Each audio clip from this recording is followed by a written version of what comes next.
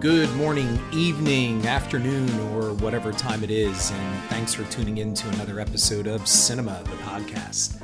And this week, episode 18, we're going to look at George Lucas and the entire Star Wars franchise as the Rise of Skywalker gears up to start coming around. And there are a lot of things that have been said already, and this is not really a rehash. And most of all, I'm not going into bashing the prequels.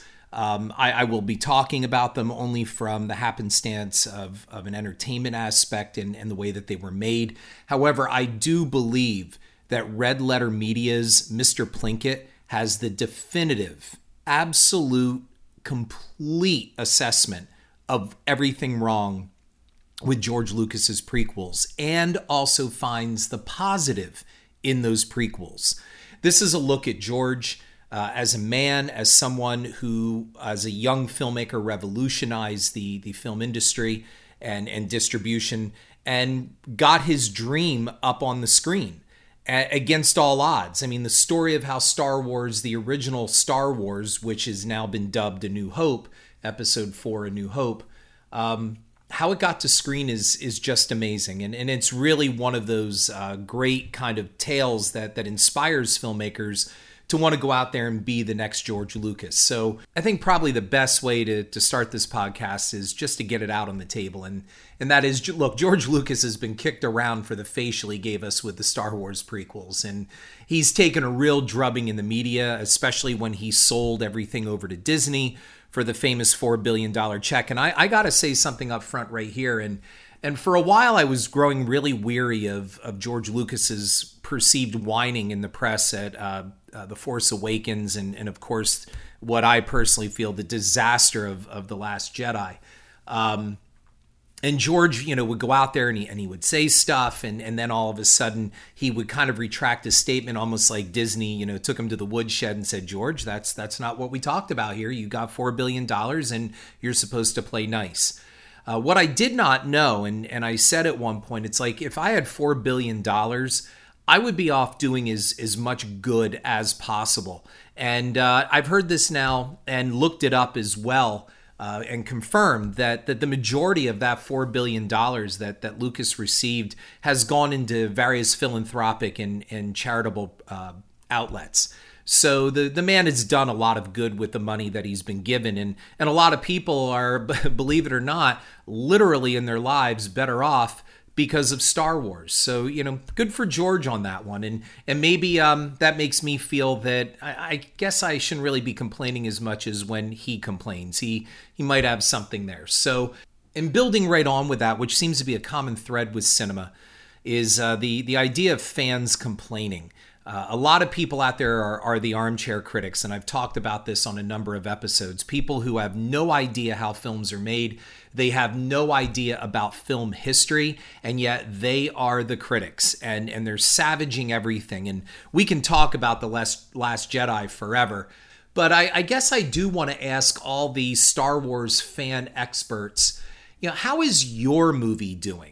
You know your film, the one you don't write, the one you didn't direct, the one you didn't produce. I mean, let me be more specific. How about all you angry fans out there? How are your movies, the ones in your heads or on your hard drives or in the reams of your unpublished fan fiction? How are they doing? You see, there's a big difference to sit there and critique and throw mud at somebody. And the number one question I always have back is what do you got? I was never a Star Wars fan, and I put that in quotes, because I really do believe that fan, which is part of the word fanatic, it implies mental instability. I enjoyed the Star Wars films, and I drew inspiration from them as a dreaming future filmmaker. But did I dress up as Obi-Wan, Han, Luke, or Chewie for the opening of Empire Strikes Back or Return of the Jedi? Absolutely not. I can say that the most flagrantly fan thing I ever did for Star Wars was I cut out of school in 10th grade, at the end of 10th grade, to go up to the mall to get in line for Return of the Jedi. Because at that point, we all thought, this is it. This is the last one. And we're going to find out if Darth Vader is really Luke's father, because, again, we didn't have the internet and 24-hour news to run spoilers all the time and ruin everything for us and give away every small piece of minutia that was out there, we actually went back and they held this secret for 2 years and wanted to be surprised. And we walked in surprised and we left surprised. And I stood in line for probably 7 hours until they opened the gates to go see Return of the Jedi. And I went down into the theater and I watched the movie, and I remember the audience going absolutely nuts every time one of the major characters came on screen. And that's when I started to realize just how much of the pop culture Star Wars had taken up. And that was when I understood. I was in 10th grade. That's when I understood, man, that Star Wars had now officially become a thing. And it had spread. It was more than just, you got some toys and Legos and all that stuff. This had become a thing. Now, to be fair, they were movies. And they weren't my life. I saw The Empire Strikes Back like 3-4 times in theaters, and I enjoyed it. They were always matinees, too. I don't think I ever saw The Empire Strikes Back at night in a movie theater. They were great popcorn entertainment matinee films. While I enjoyed them, I didn't live and breathe Star Wars. I didn't, sit and write fan fiction. And I guess, look, if you do that, good for you. But that's not going to change anything, and that's not going to do anything. If it helps you as a writer, I guess I can understand that. I guess if it brings you some joy and enjoyment, then I guess I understand that too. But to think that fans control the property, and you hear this all the time online, if it wasn't for us fans, Lucas wouldn't have anything. No, that's not necessarily true. You see, there is a general audience out there as well, and the super fans have done their share of helping Lucas along, but there are a lot of other people out there that don't take Star Wars or Star Trek or Marvel or anything as seriously as some of these people do. And so that's a really arrogant, haughty statement from people to say that without us, there just wouldn't be a Star Wars. That is absolutely incorrect. And on top of it all, I think the most important thing is super fans suck the fun out of movies. They are the Sith. One is the theater seat critic, and the other is the jock armchair quarterback. And I'll take this beyond Star Wars. I mean, freaking out over a movie such as, when Keaton was going to be Batman, or Han shot first, or Glenn's Walking Dead fate, or Blonde or Black James Bond, and the whole Jar Jar Binks affair. That is no different than sports fans who tear down stadiums, harm each other, and trash property in the wake of a victory or a defeat. Seeing a 4-year-old strapped in a car seat crying hysterically online in those stupid YouTube videos that parents play because a football team didn't make it to the Super Bowl or a player was traded is nothing short of child abuse. No 4-year-old loves sports that much. They don't know how to talk, let alone embrace that kind of fandom. They love it because it's instilled in them by their parent. No child is born a fan any more than a child is born into a religious or political ideology. The response I get back to these kind of statements is always, oh, you don't understand sports. That's because you don't play sports. That's because you don't like sports. That is not true. Let me tell you something. I can tell you the power of sports will do more to unify a country than the political process. And I've seen that happen. I was in the Galapagos Islands off the coast of Ecuador during a huge soccer World Cup event, and Ecuador was in the event, and they had scored a goal, and we were on an island where this was one of the few islands where there was actually a population, and that population, pretty much that town, was the entire population of that island. And I was there getting a drink at a bar when they scored, and as I walked out of the bar, it seemed like the entire town erupted into applause. That's the power of sports, and I get it. But I also had a friend and knew someone who was an assistant coach for the Philadelphia Eagles, and I asked him one time, I said, why do people do that? Like, why do fans get so worked up over shit that they beat each other up, or they smash stuff and they destroy and vandalize?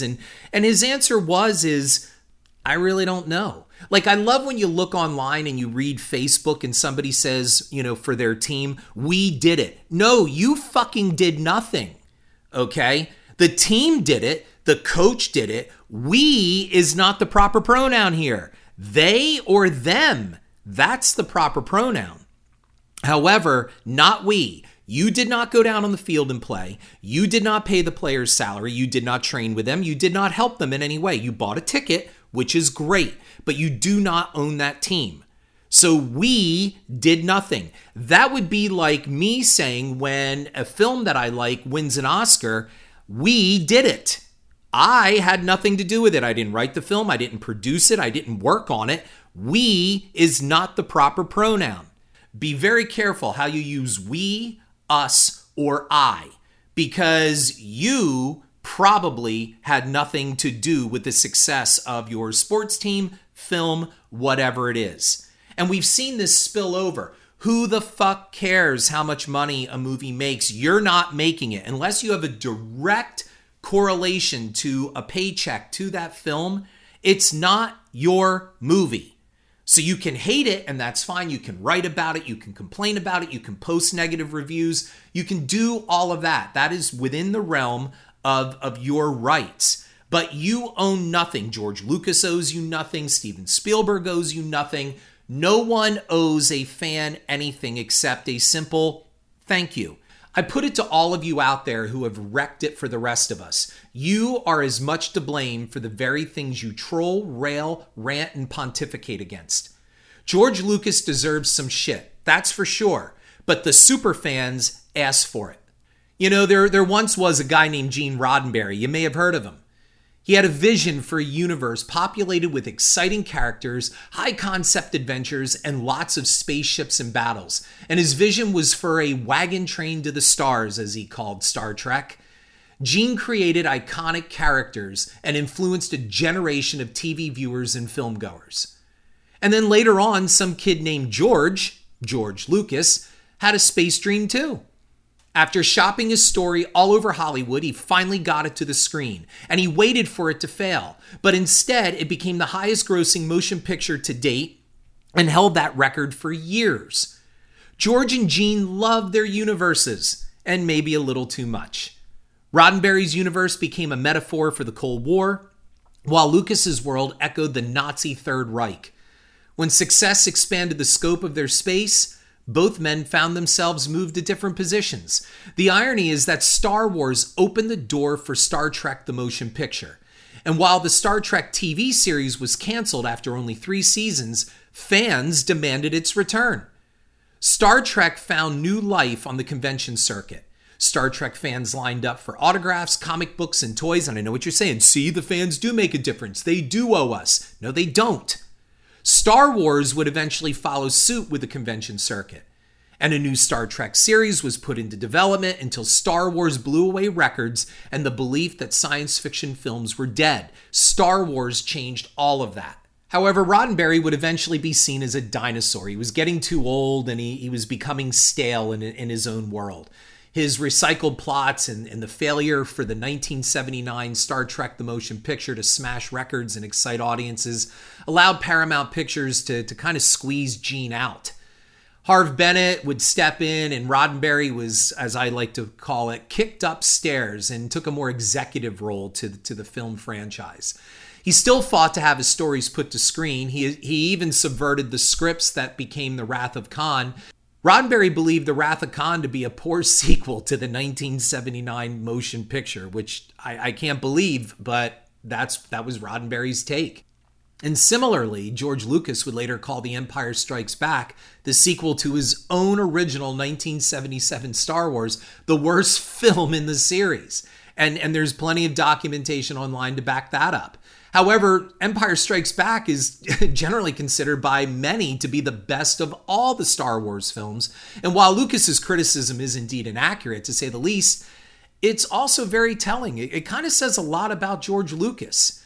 When Lucas says the worst, I don't think he means the production value of the film. And while Lucas's contempt for actors has widely been circulated, the film also boasts the best performances of all the present films. So what exactly did Lucas mean by that The Empire Strikes Back was the worst?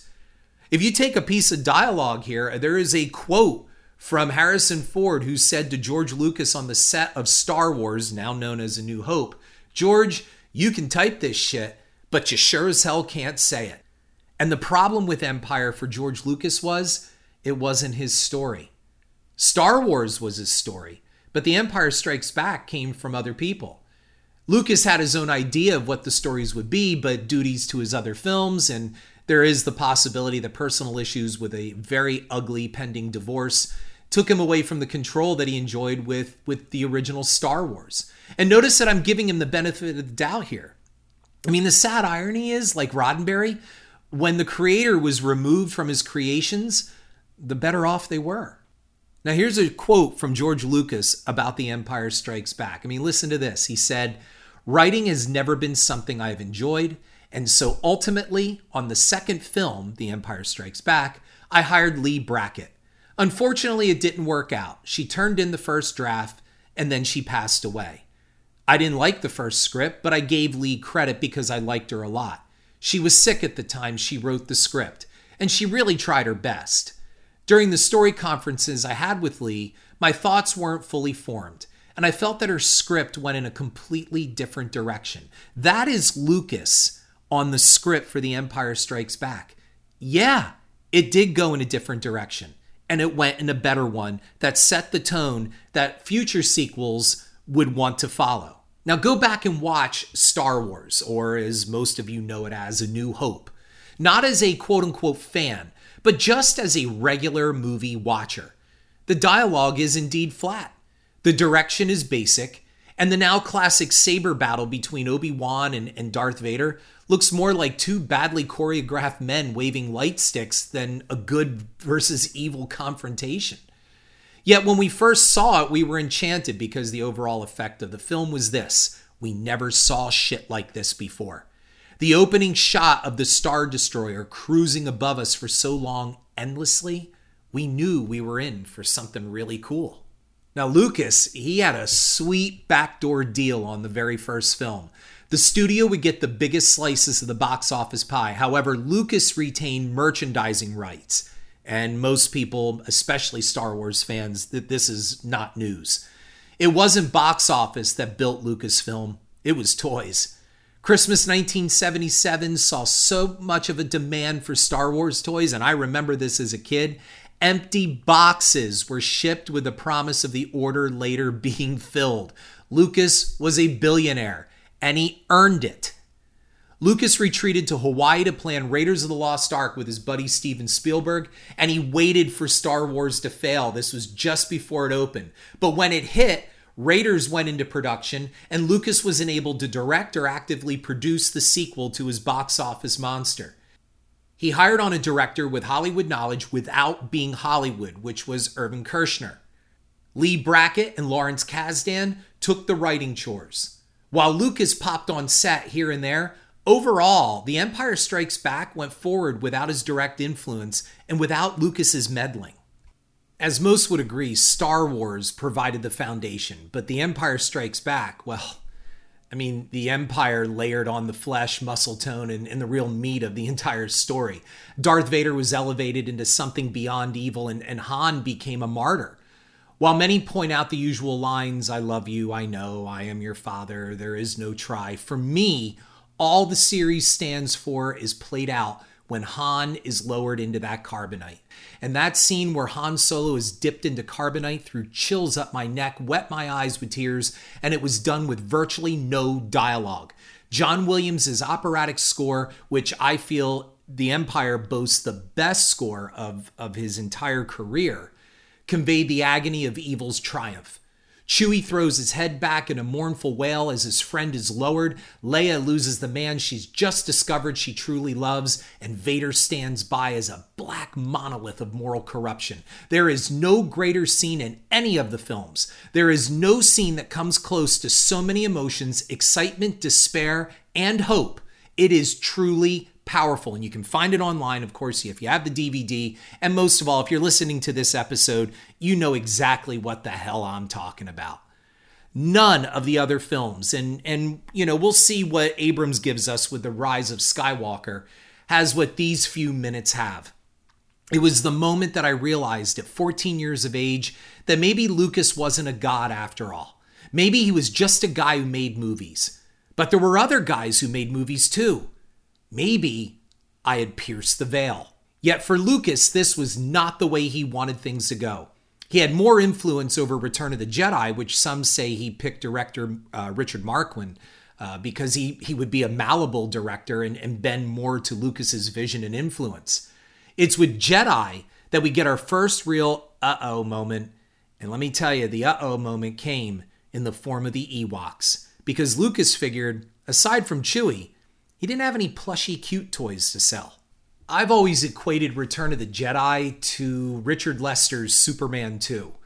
Slapstick and bad humor peppered that film, giving it a far more tone than Empire's dark foreboding. And if you remember Richard Lester's cut of Superman 2, the theatrical version, not the Richard Donner that recently came out, there was a lot of slapstick in that and some really bad special effects. And that's because Richard Lester came on after Richard Donner was let go. And I always maintain that Superman 2 would have been a far different film had Donner directed it. And we get that support with the Richard Donner cut of Superman 2. Return of the Jedi is pretty much the same way. And that is, there are some really bad, stupid moments in this movie that take you totally out of the Star Wars universe. It was a 180-degree turn, and Lucas was driving the speeder in Return of the Jedi. While Marquand really tried to do his best, a lot of people on set said that Lucas just hovered over the guy the entire time. I mean, it's here where Boba Fett is totally rendered useless. Jabba plays comic book relief, and while the ending confrontation between Luke and the Emperor was rousing in hindsight, like 30 years later, it was a clear pathway to the dark side of the prequels. We were being set up, and we had 20 years to prepare for it. I mean, think about all of that stuff in Return of the Jedi. We set up this great character with Boba Fett, and then you dispense with him by throwing him into that Sarlacc thing, the giant vagina in the middle of the desert. And like, he was knocked into there simply by accident. Han Solo banged his power pack or his jet pack or something. And then we have Chewie, yelling, swinging from the vine like Tarzan in the middle of Endor over the Ewoks. And it just wasn't good. And I have to say, does anybody really realize that the fucking Ewoks were cannibals? Like, they were going to eat those people until they did the Jedi trick with 3PO. I mean, they weren't adorable little things. They fucking eat you. Lucas was back for Return of the Jedi. And while he wasn't in the director's seat, he was back as a scriptwriter. And behind-the-scenes stories tell of Lucas allegedly bullying Marquand into following his directives. Others said Marquand was inexperienced despite a solid track record in previous thrillers and critically acclaimed films. Lucas went from young, eager film Padawan to the Emperor himself, by some accounts. He controlled the system and was the ultimate power in the Star Wars universe.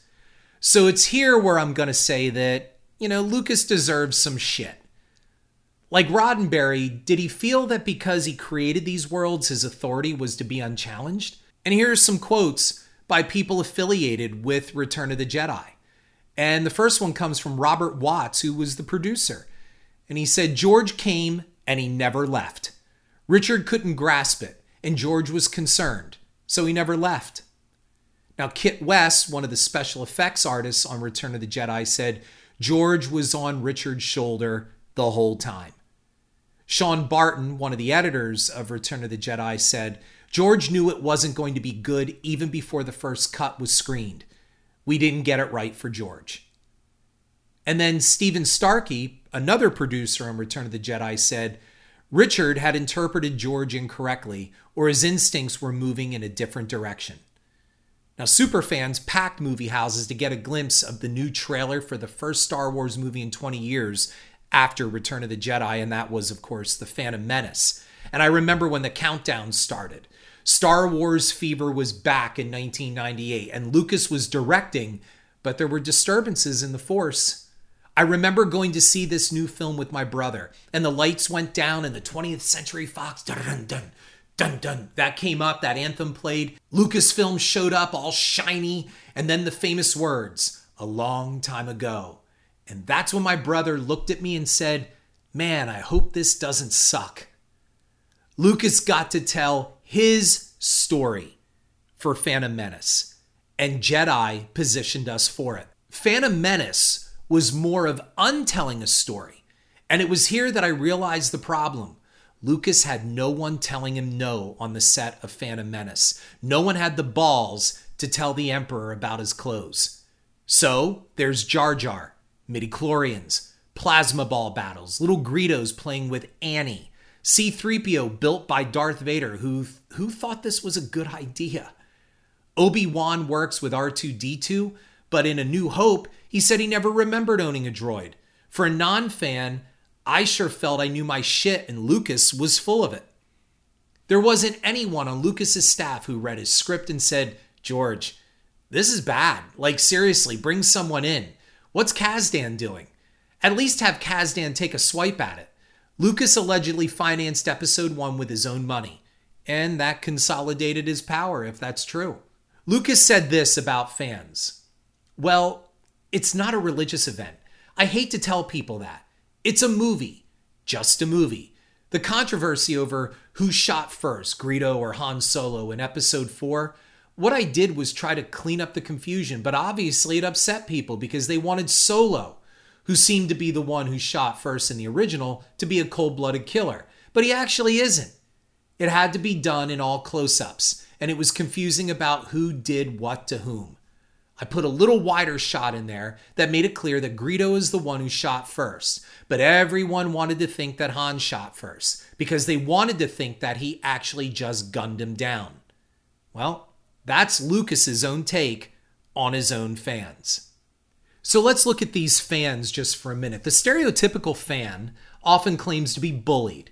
They've been bullied in their lives. They were bullied in school. And so their answer to anyone who disagrees with them or pokes fun at their Star Wars world is to bully and threaten back behind the safety of online anonymity. Sounds like these fans who preach about virtue, justice, and freedom, the things that they say their Jedi heroes stand for, have gone to the dark side. So back on topic. George Lucas took to the media a few weeks before The Force Awakens opened to say that his ideas for a whole new series of Star Wars films were nixed by Disney after acquiring Lucasfilm for that $4 billion. And while I'm not a fan of the Disney empire, I will say this was probably the smartest move they could do to recoup their money. I mean, Disney said no to George Lucas, and he will be rewarded handsomely, which he was. George got his money and was respectfully told to go away. Far, far away.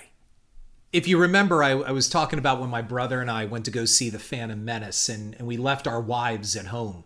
And it was part of an effort to recreate the magic of youth. I mean, we were older now. And much like the excessive and cloying advertising for The Force Awakens, a pre-internet world was pummeled with Star Wars mania when The Phantom Menace came out. I mean, fans clogged the theaters just to catch a teaser trailer. And that's when I heard the first rumblings of uh-oh moments. The film looked CGI-filled and cartoonish, but the music was great, and super fans, I guess, they were rejoicing. So my brother and I, as we said, we went to the theater about a week after Phantom Menace opened. It was packed. My brother said something simple and prophetic, like I said, I hope it doesn't suck. And the lights went down and applause filled the theater, and those logos came up, and the music, the Fox anthem, all that stuff that I said. And the audience went crazy. I remember when A Long Time Ago came up on the screen, I looked at my brother and said, "We're 14 again." But then the uh-oh moment came in that title crawl, and some of you probably remember it. There were trade routes and federations and taxation, and what the fuck was this? Planet blockades? There might be hope. They sent 2 Jedis to do something hopefully interesting, and my eyes glazed over. It was like getting this awesomely wrapped gift as a kid. You tore into it and found out that it was socks, underwear, or a book. It didn't get any better. Real Tunisian or Norwegian landscapes were replaced with dull green screen ones. Battle droids were talking like 60 robots. Remember that? Roger, Roger. And R2-D2 was doing shit we never saw in any of the other films. And then, of course, came Jar Jar. And after that came the sea monsters and the Powerball battles. And there was some shit to do with Queen Amidala and a stunt double. And we had the bad guys talking like bad Asian stereotypes. And on top of it all, we had the Immaculate Conception of Anakin Skywalker.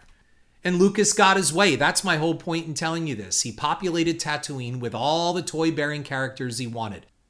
A lot of people will say The Phantom Menace was really bad. And again, it doesn't suck.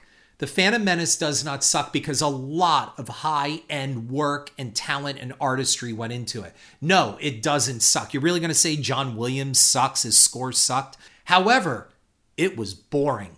And Lucas went ahead and he explained The Force away as a genetic condition. I mean, I could hear the groans in the audience. I remember that sitting there, people going, oh, get the fuck out of here. There was an interesting character besides Ewan McGregor's Obi-Wan Kenobi, and it was a hooded carnival devil named Darth Maul. Now, that guy was fucking interesting. So we sat through Ewan McGregor and Liam Neeson doing their best, bad CGI characters who gave a more realistic performance than Jake Lloyd hearing Anakin yell, yippee, a convoluted and who gives a shit plot about trade federations and boycotts and some kind of political intrigue with the guy we all knew was the Emperor. And I say bad in quotes, but that focuses totally on the story, and it was Lucas's story. And he couldn't badmouth or downplay Lee Brackett, and he couldn't put anything off on Lawrence Kasdan. This was his entire story, and the failure or success of the film falls squarely on him, as it did with the 2 subsequent prequels. The story around Hollywood with Indiana Jones and the Kingdom of the Crystal Skulls was that Frank Darabont and George Lucas had some issues over the script, and that Lucas was very jealous of Darabont's original script and basically said, if you use that one, then I'm not going to be part of this movie. So Spielberg caved, and they used Lucas's script. And Frank Darabont, as you know, is the man behind Shawshank Redemption and The Green Mile and The Walking Dead. And he had a damn good script, they say, for Indiana Jones 4, the Kingdom of the Crystal Skulls, as it would go on to be known. So Lucas had been pitching the Crystal Skull story for years. He even wanted to do it as one of the episodes. Remember that Young Indiana Jones TV series? And Lucas declined Darabont's script, and as I had said, told Spielberg that if he chose the Darabont screenplay, he would not return to produce the film. Here's a quote from Frank Darabont on the entire script debate, and he said, I told George he was crazy. I said, you have a fantastic script. I think you're insane, George. You can say things like that to George, and he doesn't even blink. He's one of the most stubborn men I know. So I come back. It's almost like a cycle of abuse.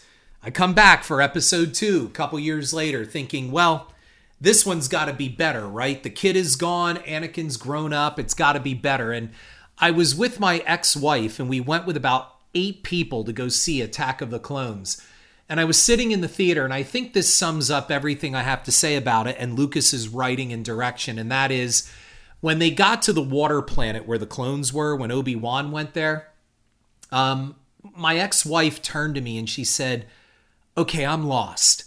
So the people on the water planet there, and I stopped her right there and I looked at her and I said, I don't fucking know and I don't fucking care.